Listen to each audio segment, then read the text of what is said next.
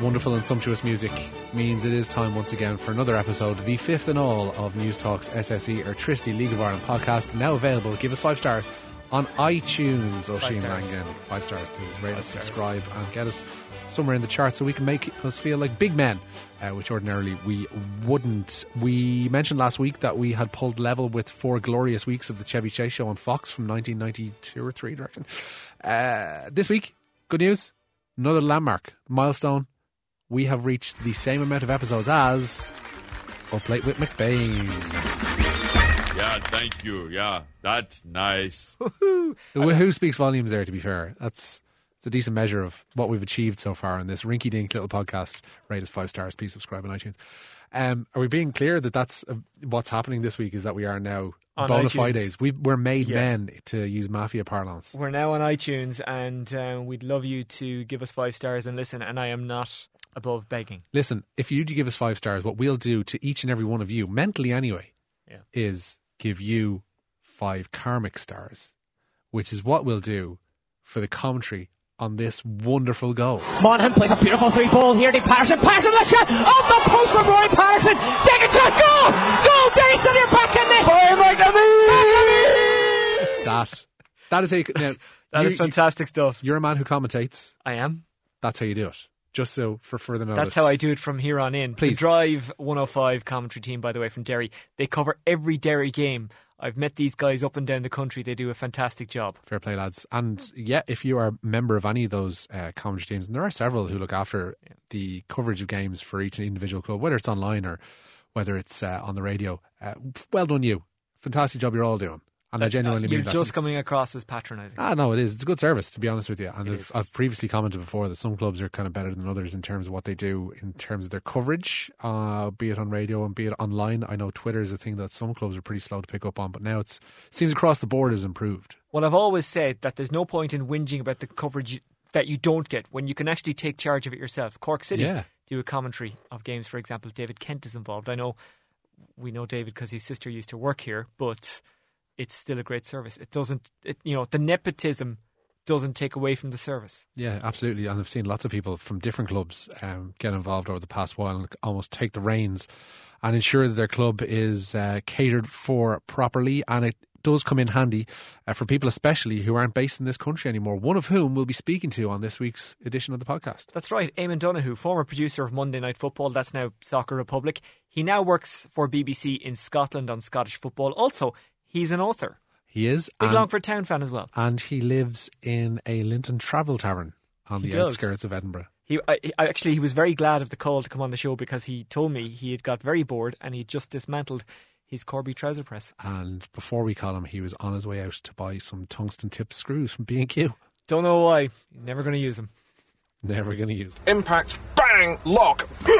Will we find out what happened this week with the Rap? Let's go around those games, one of which didn't happen due to a waterlogged pitch up in Finn Park. But let's find out what else happened from this man to my right. Caroline, the arse is ripped down of me trousers here. 5 goals from 5 for Maguire. He's missed it straight at the goalkeeper. It's a really poor penalty. Well, if he dives the other way, it's a great penalty. Well, true, yeah. But Slingerman redeems himself there with a comfortable save, really. So Cork City are held scoreless in Sligo. That's the Ocean FM commentary team, by the way, describing it. Conor O'Grady alongside Dara Cox. O'Grady, obviously, a former City player. Now, Micheál Slingerman made that very good save from Sean Maguire. So, if City get a penalty at home to 9th place Wexford Youths this Friday at the Cross, does Maguire take the spot kick, having had one saved last week? Here is City manager John Caulfield. Coming home on the bus, every other fella should take the penalty because they'd have scored, the obvious one, to be fair to poor old Shawnee, whereas,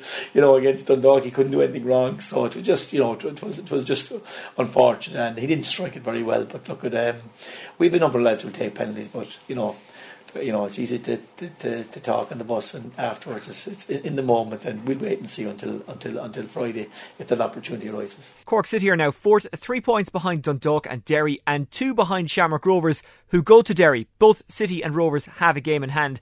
It's actually against each other. Sligo are bottom, but after 3 draws in a row, they're just 1 point behind 11th place Longford. We'll talk more about Longford later, by the way. Here's Bito Red boss Dave Robertson on their position ahead of Friday's trip to St Pat's. We've put an edge on things. We've made sure that the players are right first and foremost, but more importantly, the players are happy and comfortable in the environment, and that's exactly what they've been.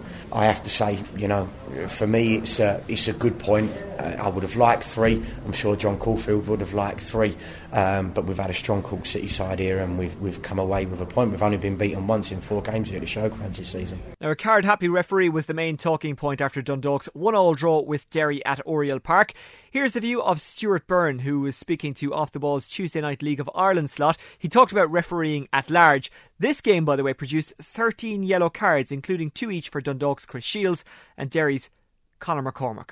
First, let's hear what Candy Stripes boss Kenny Shields had to say about the refereeing. Afterwards, he chatted with RTE TV. I know, imagine getting booked after 3 minutes. Your captain gets booked after 3 minutes for his first tackle, which wasn't reckless or vicious or anything like that.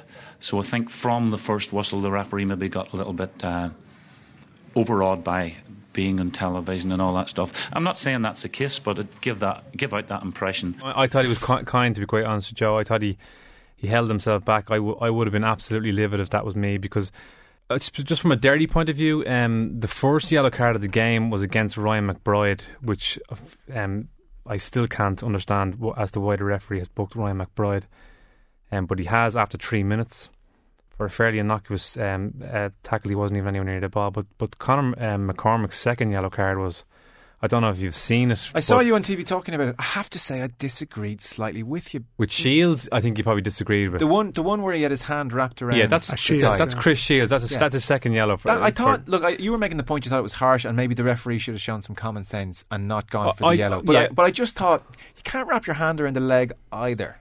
Yeah, well, you're probably wrong, Joe. I'm not sure. Well, I'm not as sure. Well as everybody else. I know the two guys, the guys in Soccer Republic defended it as well. But I just personally felt as a midfielder, he's come in on the blind side, knocked him off balance.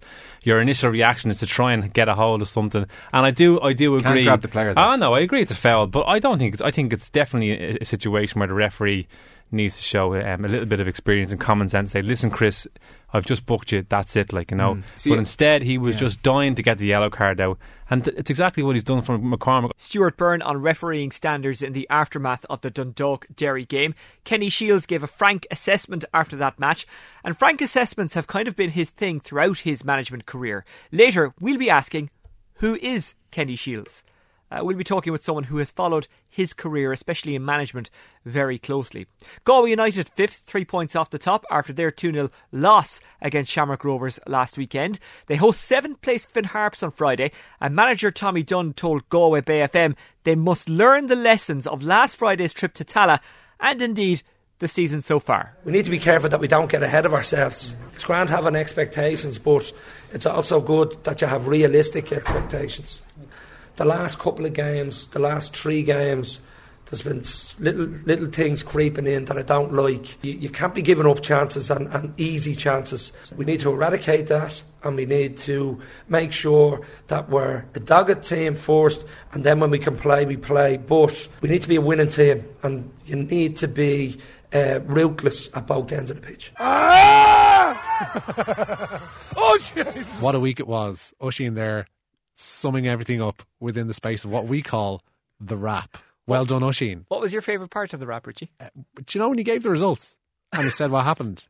That was my favourite part. And what did you make of what Stewie said on Off the Ball on Tuesday night? Obviously, we're talking about this on a Wednesday. Yeah. Because that's when we always do it, start to finish. That's how we do this podcast. Let's not ruin the magic on anyone. So obviously, you know what Stewie has said on Off the Ball because you've heard it, because this is quite clearly Wednesday and not Tuesday. And we're not doing this a little bit earlier and in patches because you're going off on your holidays. I think Stewie is more than within his rights to follow up on what he said on Soccer Republic, which was against referee Padraig Sutton from the Dundalk-Derry game, who had an appalling night, 13 yellow cards and all. Yeah. So Stewie, with what he said on Tuesday's edition of the League of Ireland segment on Off the Ball, was 100% right. But I think he went into it a bit more. He talked in a bit more detail. So I'd be interested to get your reaction to that, because you definitely heard Stewie, because we're not doing this on a Tuesday before Stewie has talked on Off the Ball. No, this isn't 4 hours before Stewie arrives into studio to record that piece, so it would be wrong of us to suggest that it is. And I think Stewie had a lot of good points. I don't think many of them, the nuance of which can be gotten into in great detail, to be honest with you, on a shortened podcast, when we've got good guests to really get to this week. Bullshit, man! Stewie, you can listen back to that piece in full, of course, on newstalk.com/listen back if needs be. Stewie's a good man. And you won't have to do that, obviously, because... No, I heard it all. Yes, I was in studio. Because this is not Tuesday. No.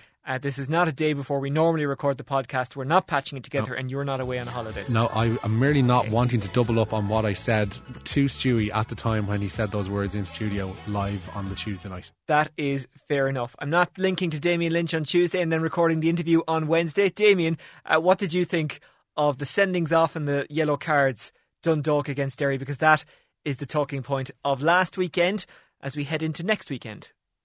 Can I go now? No, Damien's on now. All right. I thought the game itself, if we look at the game in isolation first, I thought the referee had a very average night. Absolutely card happy. When you look at the sending off for Conor McCormack, just baffling the second yellow card that he got. You just can't justify, no matter what angle you look at, the guy literally was just running alongside him, a guy bumped into him, he gets a yellow card and gets sent off. That's just unacceptable. I thought he was spot on with the sending off of Shields. They were two definite yellows. But I think overall it was just a stop-start type of game that he was a bit finicky with the whistle. He was blown for every little thing. But I think Dundalk are going to have to put up with that this year. If you heard Stephen Kenny afterwards, he was complaining. Not necessarily complaining, but he was challenging that the game was very stop-start. And if I was going out to face Dundalk, I'd be the exact same. Little niggly fouls that you can slow the game down. The one thing you don't want is getting them up into their speed and into their stride. So I thought it was a very average performance from the referee. And overall within the league, I think that the standard is about average. But it's a very difficult task, and I think it's very easy for people like myself sitting here saying they should be doing this, they should be doing that. I don't think players are helping them anymore. I don't think managers help them in terms of how they contest decisions that they know aren't correct. And then when they actually do contest a decision that they genuinely feel is wrong, they feel really hard done by there. So I have a bit of sympathy with the referees here. Whilst the standard can be average enough, I think football players and football managers need to have a look at themselves first and get things in order before they just start blatantly blaming referees for everything, because I just think it's too easy a solution to go down the referee route. You're kind of making yourself the Joe Brolly of Electricity League punditry by saying that technically inferior teams might look at Dundalk, who are superior to most sides, and they've got a better squad than most sides, with the exception maybe of Cork City, maybe of Shamrock Rovers, at a stretch St. Pat's. But look, that's a different debate. And they're looking and they're saying, let's commit little fouls, cynical fouls, that'll stop Dundalk getting into a flow. I really thought we only did that in GAA. No, not at all. That's and God, being compared to Joe Brolly, is that a good thing or a bad thing? I'm not too sure, but I think I remember playing against we were in inferior opposition, particularly in European games when we were setting up against some of the big things. You just want to make sure that you get respite throughout the game, and the big thing is if you go a transition of play where the other team has the ball for 5-6 minutes, it really wears you down in terms of the closing down you have to do, in terms of how you have to move your shape. So no, that's absolutely in soccer. I think it's something that you want. When you're the inferior team, you want the ball to be out of play. You want little free kicks. You just need to tread carefully, because as we see nowadays, you can pick up yellow cards for very little things. So, and that's trying to manage game management in terms of managing the fine line between giving away a little foul and it's not the third foul where you're going to get a yellow card there. So yeah, it definitely goes on in the game, and unfortunately people will say that's not the way you should play football. When you're in an inferior side, that's how you have to play the game, because if you go head to head and just go out and play football, you're going to lose. And 9 times out of 10, as we've seen in the last 2 years, if Dundalk get into their stride and get a game plan going, they'll just win the game easily. So if I was a manager or a player or a captain, I'd be sitting there saying, just do whatever you can to stop them getting into their flow. Standing around on Finn's toes, make it awkward for him. If Darrell Horgan gets on the ball, don't be afraid to leave one on him early in the game that he knows he's in for a tough night. And it's the ugly side of the game, but it's something that's necessary. Is that something that really frustrated you when you were playing for St. Pat's? Is it something that you had to really work hard to rise above? And if so, how did you rise above it? How did you not get frustrated? How did you not let this impact negatively on your results and your performances? And I think that's really important. I think as leaders in the team have to make sure that you don't get frustrated overall. I think once a foul is given away, the only way you can counteract it if you are the team that's technically better is just getting the game started really, really quickly.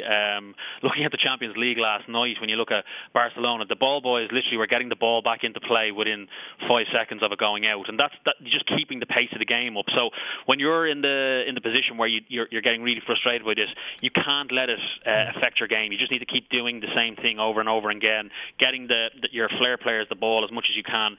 And it's all about getting a pace of the game. I think it's used in football quite a bit to determine the pace of the game was very fast.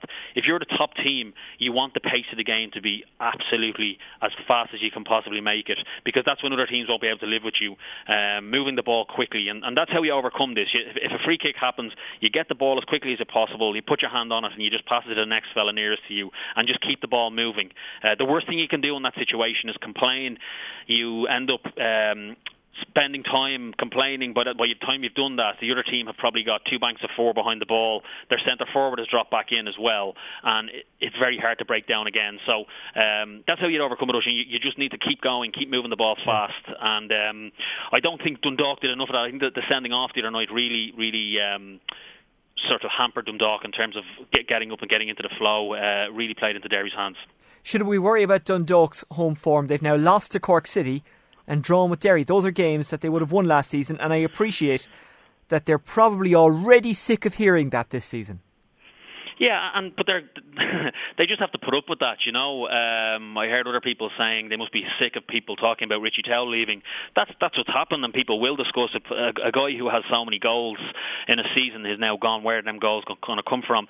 I would worry about the home form overall. I think if there's any manager that I've played under Stephen Kenny for 3 years, if there's any manager in the league who can overcome the pressure that's going to be put on Dundalk this year, it's Stephen Kenny, probably the best man manager I've ever played under. He will be able to understand that they're not going to have the same season that they had last year where they go way ahead of everybody else. People are going to claw them back. They're missing Tell, which is a big loss for them. Would I be overly worried? No, it's going to happen though. People are going to go to Dundalk, and if you go to Dundalk now and go and try to take them on head to head, I would question any manager in the league who does that. Even Cork City, you have to have a game plan, make it really difficult for them. The pitch isn't great at the best of times, even when it's very wet up there. Stay in, play a defensive game, play on the break, make it awkward for them, and that's what Stephen Kenny's going to have to overcome this year. The more that they become this invincible side, the more likelihood people are going to go with a very negative game plan that they have to overcome. And I think on the road this year, when teams have to come out and play against them, I think that's when Dundalk will really open up. But I think we can get used to Dundalk finding it hard to win home games because of the way their opposition is going to set up. How did Chelsea rise above that during Jose Mourinho's first stint? And he very famously said people come and they park the bus. But they got over it. They won matches. How did they do that? Can Dundalk draw anything from that? It's winning ugly when the week. It's not going to happen every week, and no team is going to. You're not going to get 10 games in a row at home where people get that to work. Particularly if you can get that early goal. If you saw the other night, it was a clear example of it the other night. Their goal was from a quick free kick, really quick thinking. Derry were after giving away the free kick, handing the ball, played it in. McMillan finished exceptionally well, and afterwards, if you listen to Kenny Shields, he was saying how they had practiced setting up for set pieces, making sure they didn't give simple set pieces away. It's that quick thinking. Yeah. You just have to move the ball really quick, and then when things are coming up against you, you need your centre halves coming up to score goals from set pieces. Like if you look at Chelsea under Jose Mourinho, how many times did John Terry pop up when it was a 1-1 game or a 0-0 when that game was really, really tight, that he got caused problems from a set piece. And when you look at Dundalk, they have the personnel to do that in Gartland and Boyle going forward. They're a real threat from set pieces. I know it's something Stephen Kenny spends an awful lot of time on in terms of how he preps for set pieces. When I was at Bowes with him, God, this is going back a long time, we used to spend 2 and 3 hours the day before a game practicing corners, throw-ins, free kicks, and he's so meticulous that he knows that teams are going to set up against them this year, that they're going to have to look to get more goals from set pieces, and that's how you overcome it. And there are many fine examples. Robert Huth and Wes Morgan from Leicester. Morgan giving us a reminder last week with his first goal of the season, but he does disrupt even when he goes up there and doesn't score. Gavin Pearce has done it in the past for Sligo, and of course my own favourite memory of a centre-back coming up and scoring a header, Derek Cullen in the 98 Cup final. St. Pat's taking on Sligo this week. Sligo going in a bit of form, having got a draw against Cork City. St. Pat's playing for the first time since that 4-0 defeat to Dundalk. Their game against Finn Harps postponed last week due to a waterlogged pitch. It means they have a game on Friday and a game on Monday, and having been pent up for so long, I imagine they're frustrated and they want to get out there. Is the long wait a good thing or a bad thing? It's a bad thing at this stage of the season. You don't really want to have to be playing catch up on games, particularly there's no other competitions that's distracting you. You want to be out and playing games. So they'll have been really disappointed that their game was off. It'll be interesting to see how they react to the Dundalk results. I went to watch the game with yourself, when we were looking at the Pats against Rovers, and without being overly impressive that night, they did enough. They sat back and they put on a bit of pressure in terms of when they got the ball into the last third. Christy Fagan was exceptional that night, and he's just becoming better and better. But I think they'll be really looking to recover from that result really quickly from the Dundalk game, and no better team to go up against than Sligo. Really disappointing start to the season. Haven't won a game yet. When you look at the players that are in there, you look at Owen Heary last year being sacked midway through the season. I always thought that was a bad decision. If you hired Owen at the start of the year to transform the club, you should have stuck with him, given him 12 months to get that right. They've now brought in Dave Robertson, who's very experienced in terms of he's managed in England, but the results just don't look good at the moment. They've obviously got a 0-0, but if I'm St. Pat's, I'm happy going into this game. They're really struggling to get a win, Sligo. So, and when I look through their team, no one's jumping out to me that's going to really step up and command and get them to turn the corner. So huge challenge for Sligo this year. They seem to be a club going from worse to worse as the seasons go on. And one last one before I let you go, Damien. Roddy Collins has received a massive fine. It's one that Waterford United can ill afford. No club, I imagine, actually could afford it. Dermot Keeley has defended Roddy today in The Sun. He has said himself that he never thought he'd be defending Roddy, or that Roddy would be a unifying force. Basically, the rule is you can't really criticise the league or the FAI, but surely that's not right. Surely you have to be able to talk about issues like dressing rooms not being up to standards and the fact that volunteers have to keep clubs going, and if something's a shambles, then, why not call it a shambles? If you're big enough, you should be able to take that criticism, but it doesn't seem the league are. Yeah, listen, I think it's an absolute disgrace, the fine that he got. He should be allowed to give his opinion. Once it's a measured opinion, there's no individual personality he's criticising. I think if it's an overall opinion that is valid, that can be backed up by a lot of people, I think it's fair enough that he does that. I think the fine is a ridiculous amount of money when you look at how much that is and how much people are getting paid in the league and the prize funds and that sort of stuff. So yeah, I think it's an absolute disgrace, the fine.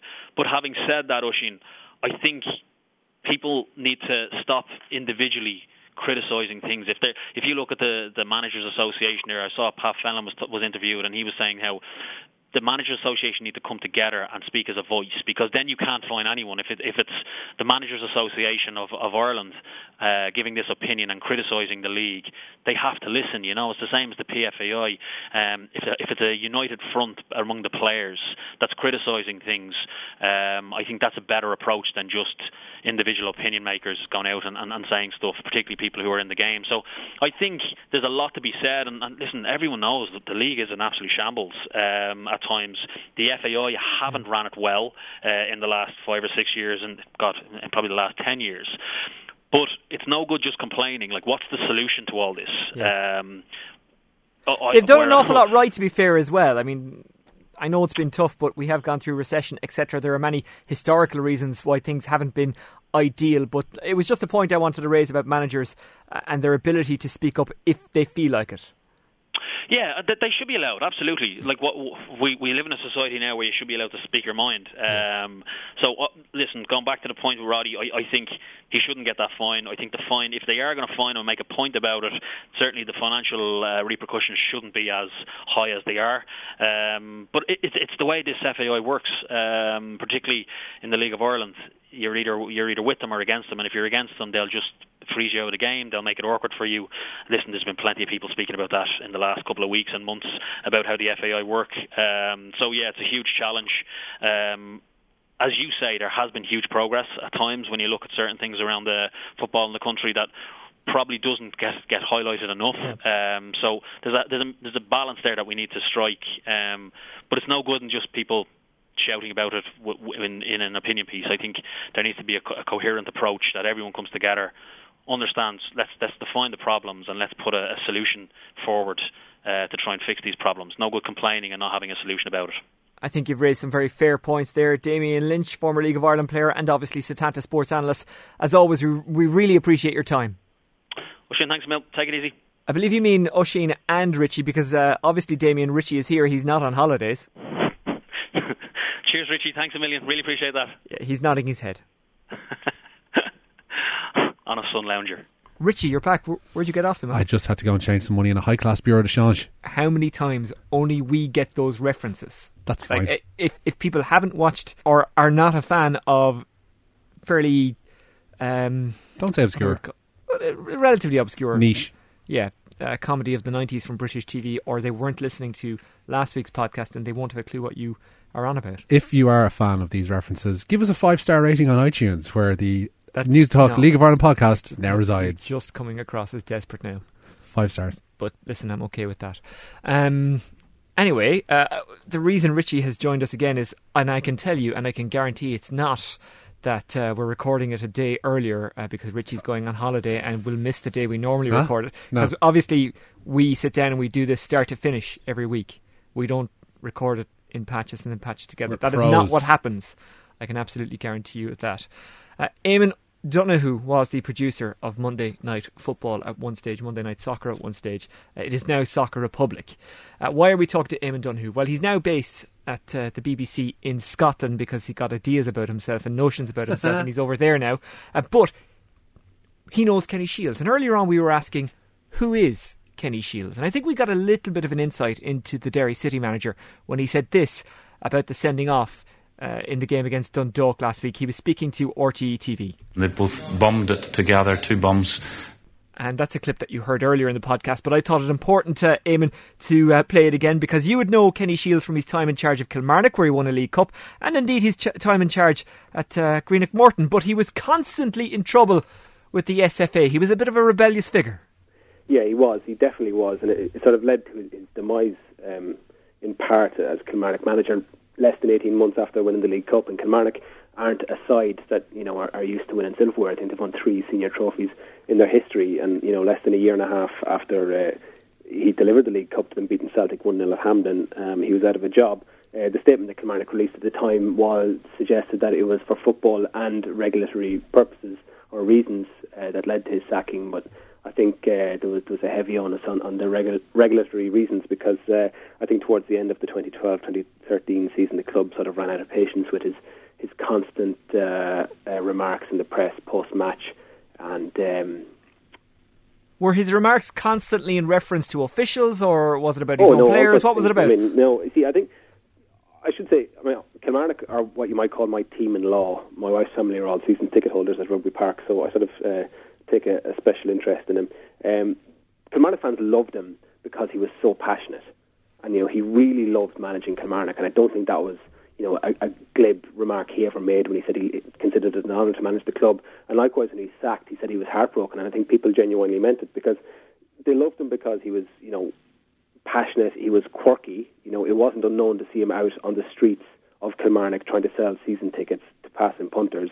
Because he really, really believed in the club, and he was somewhat intense, and that intensity, I think, led him to probably over-vigorously defend, his players, his team, and what he saw as somewhat sort of injustices. So to answer your question, no. I mean, he had an over and back with Pat Fenlon when he was manager of Hibs about a Hibs winger called Paul Kearney, who he outright accused of diving and cheating.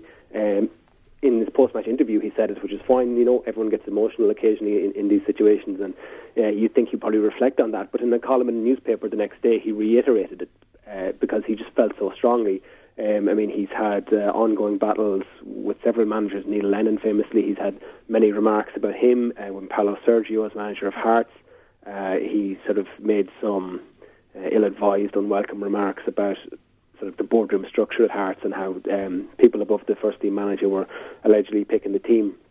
You know, things he probably didn't necessarily need to say, but he always felt that he had to get things off his chest, and referees were quite often the brunt of it. He once famously walked out of a BBC Radio Live interview when he was fielded an innocuous question about a refereeing decision in his game. You know, and something that most managers would just take and bat away in a very diplomatic way. He was just too emotional, and he actually just walked away. He couldn't handle it. Did he ever learn his lessons from that? Who knows? Because he went on to manage Morton. Yeah, I was just going to say, where did Morton go wrong from then? Well, it's hard to say. You'd imagine, I mean, his track record at Kilmarnock was good. You know, he played very good football. You know, he seemed to have what you call a zero tolerance policy on Route 1, often with sort of disastrous consequences. You'd see the defenders and goalkeepers trying to play their way out of positions where you sort of conventional wisdom would just say booted into the stand. But, you know, that was sort of totally alien to his football principles. So he always played good football, and you'd think going to Morton, who have a good tradition, that it would have worked. He signed some experienced players. He brought in Gary O'Connor, Dougie Imrie, but it didn't happen for him. And I think at the end of the season, I think they were beaten something like 10-2 by Hamilton Accies, who got promoted that season, and it just sort of summed up a very unhappy 6 months. It's very hard to put your finger on what went wrong for him. I guess, you know, he's an interesting guy, and maybe he went in and he inherited a dressing room of players who don't necessarily believe in him, or maybe were a bit swayed by the sort of the media caricature of him, but it didn't quite happen for him. But I have to say, I think Derry will be a good fit for him, because you know, he really believes in community, in the community of his club. When he was actually sacked by Kilmarnock, he did a television interview still wearing his Kilmarnock tracksuit. So it was either later that day or the next day, you know, for a TV interview in Vision, he still put on the Kilmarnock tracksuit because, you know, he was just so heartbroken. There's a touch of Brian Clough about him. I was just thinking the same thing. Yeah. No, there is a little bit, but his personality is different to Brian Clough. I think he's a much sort of more gentle. He's a much more gentle soul, I would say, than Brian Clough. You know, the 2012 League Cup final, which, you know, we said they won, was actually, you know, a really bittersweet occasion for that group of players, because Liam Kelly, who was a Kilmarnock midfielder, played on the day. His father suffered a heart attack on the full-time whistle in the stands at Hampden, actually subsequently died there in the stadium. So Kenny had to deal with that at the time, because his team have just won the League Cup, so he had to pull Liam Kelly away and explain the situation and not let the rest of the squad know what had happened, because he didn't want, you know, in the moment they were going to find out, and in the moment I think he didn't want the rest of the squad to feel that they couldn't enjoy something that, you know, many of them will never achieve again and haven't achieved again. And in fact, he personally didn't get involved in any of the celebrations at the time. So there's no footage, there's no photographs of Kenny Shields with the League Cup at Hampden on his greatest moment, because he chose to stay away from that, because I think he's quite a compassionate guy. You know, he's misguided sometimes in the way he brings it across, but he's a very decent man. And I think in the coming weeks, there was a difficult balancing act for him and for the club to maintain, because they had just won something, but it was tainted with this, you know, really deep personal human tragedy. And I think he got a lot of plaudits, you know, for the way he dealt with that. It's interesting you say he's had a bit of a tete-a-tete with Pat Fenlon in the past, because, coincidentally, and genuinely, I actually didn't even think of this before we recorded this, they play Shamrock Rovers this weekend at the Brandywell. Is he the kind of guy to let that kind of stuff go, or do you think we might see something spill over? Because we've seen in the past Pat Fenlon can be quite fiery as well. No, I think there's a lot of water under the bridge there too, and you know, I mean, that was probably going back 3.5, nearly 4 years. So I don't envisage anything there. I know Pat Fenlon isn't the type of guy that, you know, carries grudges around with him to that extent. So I'm pretty sure there'll be, you know, a warm handshake, and there'll be no animosity there at all. What about managers in Scotland? It seems to be that if you're from outside of Scotland, if you're from outside of that circle, it's very hard to get in. It's even harder to stay in, and they're looking for excuses to hunt you away. Stephen Kenny joins a list that Kenny Shields is on, and maybe Pat Fenlon as well. One of the things I've always enjoyed over the last couple of years is any time anyone brings up Pat Fenlon in a negative sense when talking about his time in Scotland, I love to hit back with, let me see, they were in the Premiership when he was there, and then when he left, what happened? Oh, that's right, they dropped. Yeah, he also got them to 2 cup finals as well, which can't be understated. Mind you, they did famously in one of them let themselves down very badly, and they had an extremely embarrassing European result against Malmo. They were beaten 7-0 at home, 9-0 on aggregate. So it's a difficult one to sum up. Certainly, at the time, there was a feeling that Pat's time at Hibs had come to an end. They were beaten in an Edinburgh derby by Hearts in the League Cup quarter-final in a game that they should have won. Hearts were so under strength that season. Hibs should have been probably 5-0 up after 20 minutes. Ryan Stevenson, the Hearts player, scored a goal from about 30 yards midway through the second half, and Hibs couldn't react. And it sort of told the tale that maybe Pat's race was run at Hibs at the time, and he subsequently offered his resignation.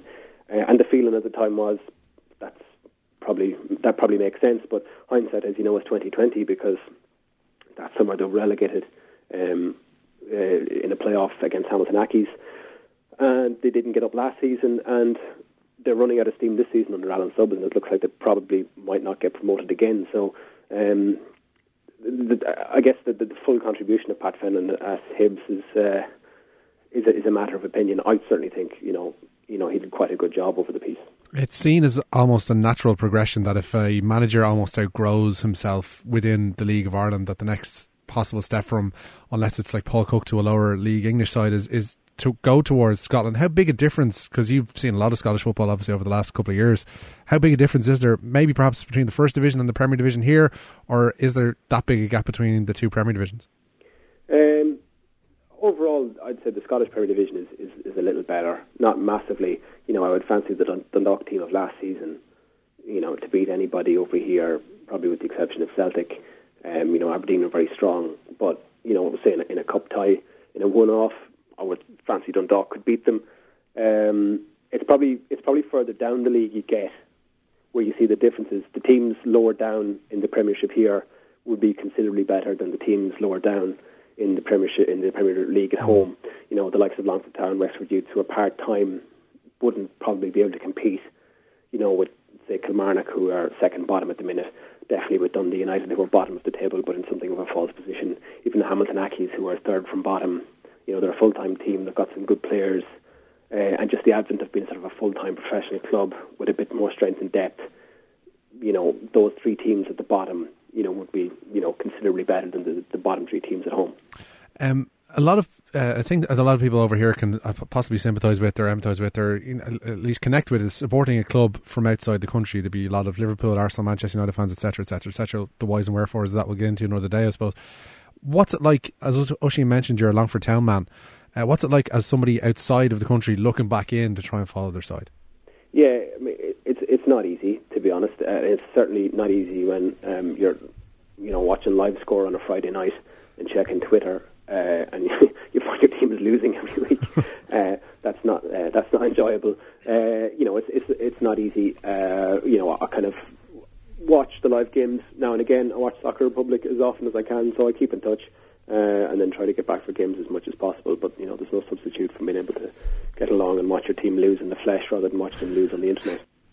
What's your prediction for Longford this season? I have to say I'd be very surprised if they stay up. I think the squad is weaker than it was last year. Last year, overall the league position was good. It probably papered over some cracks. They hit a bit of form at the tail end of the season to, consolidate their place. But probably 6 or 7 games from the end, they hadn't won in a long time, 12 or 13 matches, and you're starting to think that relegation might be a very real concern. That didn't happen. They got some form. They finished 6th or 7th, and you think for a first season back, okay, that's acceptable. Now you look to push on, but overall, it looks like the opposite might have happened because the squad is probably weaker than it was last season. It's certainly younger, and so the optics for me, as looking from the outside, are that things it's almost a retrograde step this season compared to last year. But hope springs eternal. You never know. I think to finish off the bottom of the table should be the first priority, and not being in the playoff would be amazing, but I don't see it. Eamon, I remember in my younger days when I was, a little bit crazy, a little bit wild, and I'd go to a match or two as a fan as opposed to in a working capacity, and there was one or two occasions where we would sing at the Longford fans, why don't you go back to Dublin? Now, the obvious joke there is that Longford were practically a Dublin club because all of their players were based in Dublin and they even trained in Dublin.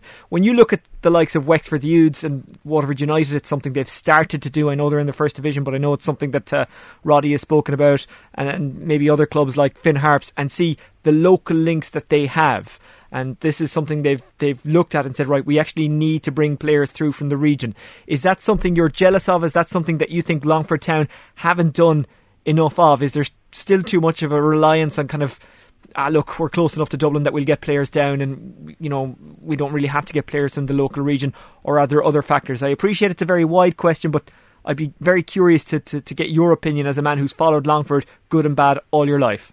Yeah, well, I suppose you just sort of get used to the climate is that there has never been a sufficient critical mass of players in the locality good enough to break in, and you kind of make peace with that. It'd be amazing if someday there were 11 Longford players in a Longford Town team that was competitive, but basic principles are you need to be successful, and that in turn, if you can achieve that, then the next step is, okay, well, how do you build from the bottom? Has there ever been many locals?